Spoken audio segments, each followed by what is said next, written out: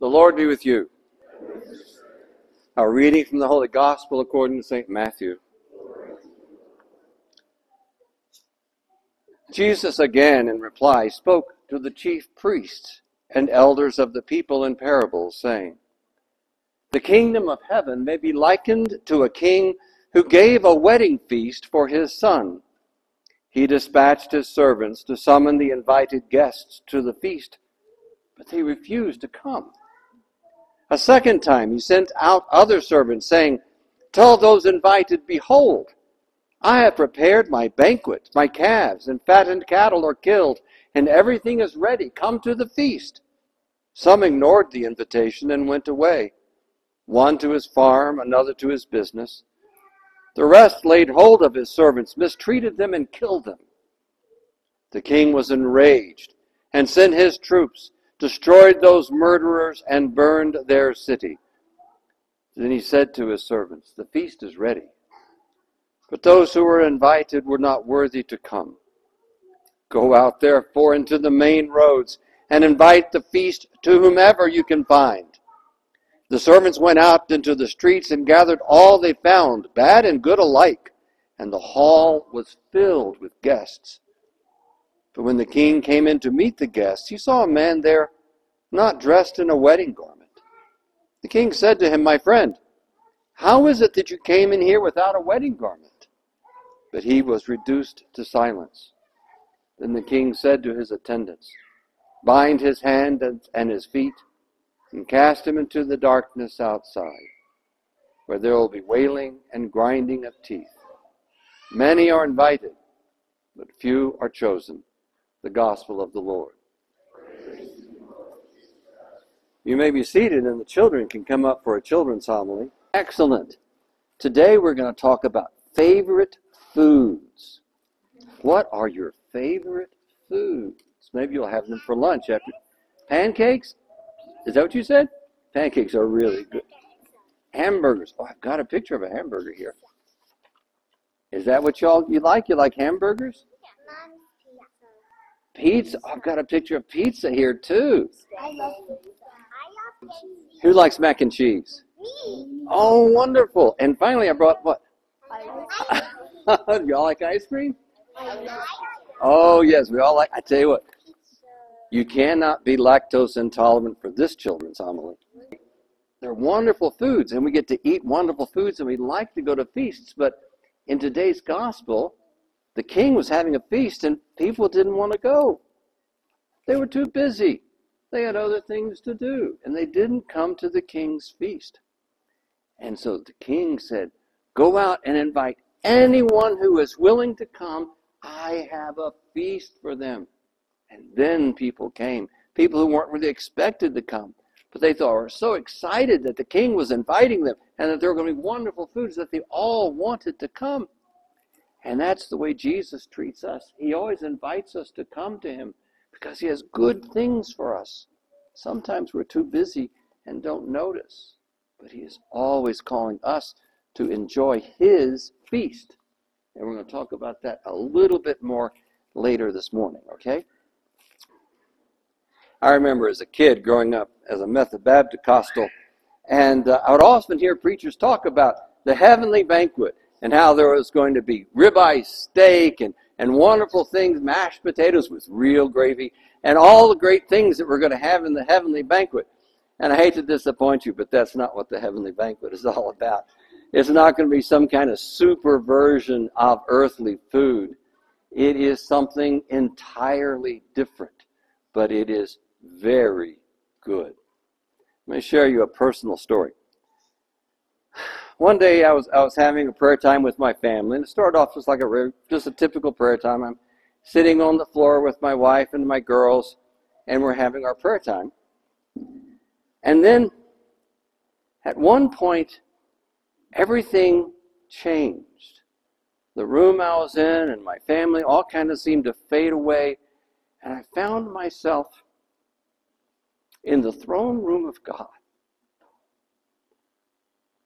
It was an immensely powerful experience, and I really can't describe it in words because we don't have words to describe these things, but I'll do the best I can. I saw God as some kind of infinite energy or power. Moses described God as the Shekinah, some kind of a brightly shining mist. And it was this immense power that was God's presence. And it was so bright. It was made of light, filled with light. And I understood what St. John the Divine said when he said, in the New Jerusalem, there'll be no need for sun or moon because the presence of God will be the light. And surrounded by God were the heavenly host, all the angels and the saints. And they surrounded him not like in a 360-degree circle, but like in a giant sphere of infinite proportions, this enormous sphere of all the host of heaven. And what was happening is that the glory of God, the energy or the power of God, was emanating from the throne of God, from God's presence, and it was passing through all the host who were gathered there. And the power of God would pass through them and then come out of them back into the presence of God in praise and endless praise and worship. And a being of light came and spoke to me. I understood it to be an angel. And he said some things, most of which were private and personal, that I can't share. But he did explain to me the meaning of this vision. And that is this, that everything flows from God. It passes through all things, and it returns back to him. All things come from God and return back to him. And in this transference of the power of God, there was a music. It was not like a music that we hear on earth. It was more like a vibrational energy that just seemed to pass more through me than me hearing it. I could feel it more than hear it. And the best description I can have of it was like standing next to an enormous waterfall, like Niagara or Victoria, and this immense sound energy that comes from this rushing of many waters. And this vibrational energy of this transference of power, this heavenly music, would pass through me at the same time. And then that vision was gone, and I was back sitting on the floor with my family. Only lasted a brief moment, but of course I've never forgotten it. How do you forget something like that? But the core understanding of that vision, all things come from God and return to him. Now, in my attempt to explain the vision, I'm not trying to tell you that that's what heaven's going to look like when we get there. Different people have had visions of God, and they're all similar in some ways and different in many others. Isaiah saw God as a king on his throne, and he said his train, that is his glory, filled the temple. Ezekiel, he saw God as being surrounded by wheels within wheels of electrum, whatever electrum is. But you get the idea, some kind of a pulsing energy. And in fact, I appreciate, when Doug made the altar window, this image picture he has of God, the symbol he has of God. It reminds me of that pulsating energy that the Bible calls the glory of God. And glory is kind of one of those words we use in church a lot, but we don't use in our everyday language. And so maybe it doesn't have a real meaning to us, and we don't know what it means, but that pulsating energy, that power that creates and sustains all things in the universe, and that ultimately return back to God. That is his glory. and was so often seen by so many of the saints in the Scriptures and out of the Scriptures as indescribable light, infinite light, the glory of God.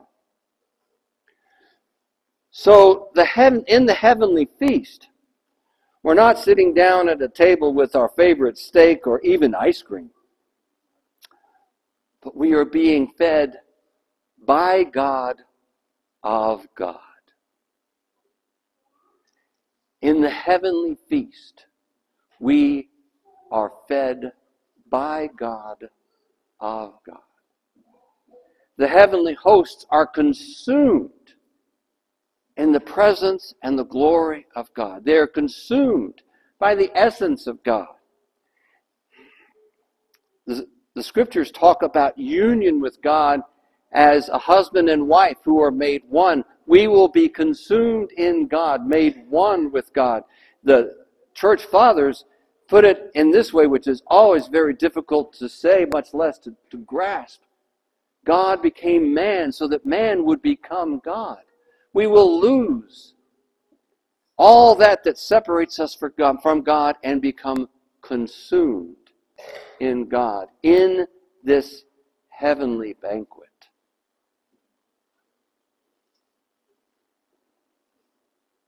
Now here's the good news. We don't have to wait till we get to heaven to enjoy the banquet. Because God, in His desire to give Himself to us, to pour His glory into us, here in this life, He knew that as tangible creatures, as earthly creatures, we needed tangibility to relate to. And so God became flesh. God became man so that Jesus could teach us who God truly is, what He's truly like. Jesus can point us to God and open the way to God so that we can experience Him. And that flesh became bread and wine. So that here and now we can be fed by God of God. See, we come to the Eucharistic table. And we know, because we've been taught and we read it in the prayer, and thank you for remembering to read the prayer. I'm always forgetting that prayer. That the body, blood, soul, and divinity of Christ is here in the bread and the wine. And some of us believe it, some of us get it, and a lot of us will say, well, I know that it's true because I've been taught it and I understand it and I believe it, but it just doesn't relate somehow. It still seems like this bread and wine to me. Well, in a physical sense it is. That's the definition of transubstantiation. The substance is transformed, the accidents remain the same. The spiritual reality is the very presence of God. The physicalness remains bread and wine, so don't be confused by that. But in the Holy Eucharist, we are fed by God of God. His glory that pours forth from the throne of God, that passes through the heavenly host and returns back to Him, that glory pours forth from the throne of God. It comes into our mortal being in the bread and wine, the consecrated bread and wine, and it returns back to Him in praise, in worship, in thanksgiving, in submission, and in service to God's people. In all these ways we return to God that glory He pours into us. For us, as in all things on this planet, and all things in this universe, are created by God, are sustained by God. And we are fed by God, empowered by God, sustained by God so that we can ourselves return that glory, that energy, that power back to God in worship, in praise, in thanksgiving, and in service to the people of God. When we come to the Eucharistic table today, one of the reasons I think we don't get it, or we can lose sight of it, is that we're so distracted by the physicality of life. We're so distracted by the struggles that we undergo, and we're so distracted by our doubts, by our lack of understanding. Why is God doing this? Why is God allowing this? Why did God allow me to grow old and feeble? But He does. And the truth is, He does that because He loves us. Through every day of our lives, whatever we're going through, whatever we experience, God has a plan, and it's our part in His plan to receive that power from God and return it back to Him in praise and worship, in thanksgiving, in submission, and in service to God's people. Allow yourself to take a risk. To take a risk. Not just to intellectually say, yeah, I believe this is the body and blood of Jesus, but to believe in your soul and allow the presence of God, the glory of God, to feed your innermost being. Allow His presence, His glory, His energy, His power to transform, to heal, to renew, to make you into something new and different. I know that's scary because we know ourselves the way we are. We get used to ourselves the way we are. Do we want to allow everything to change? Take a risk and believe. Give back that which God gives to you in praise, in worship, in thanksgiving, in submission, and in service to God's people.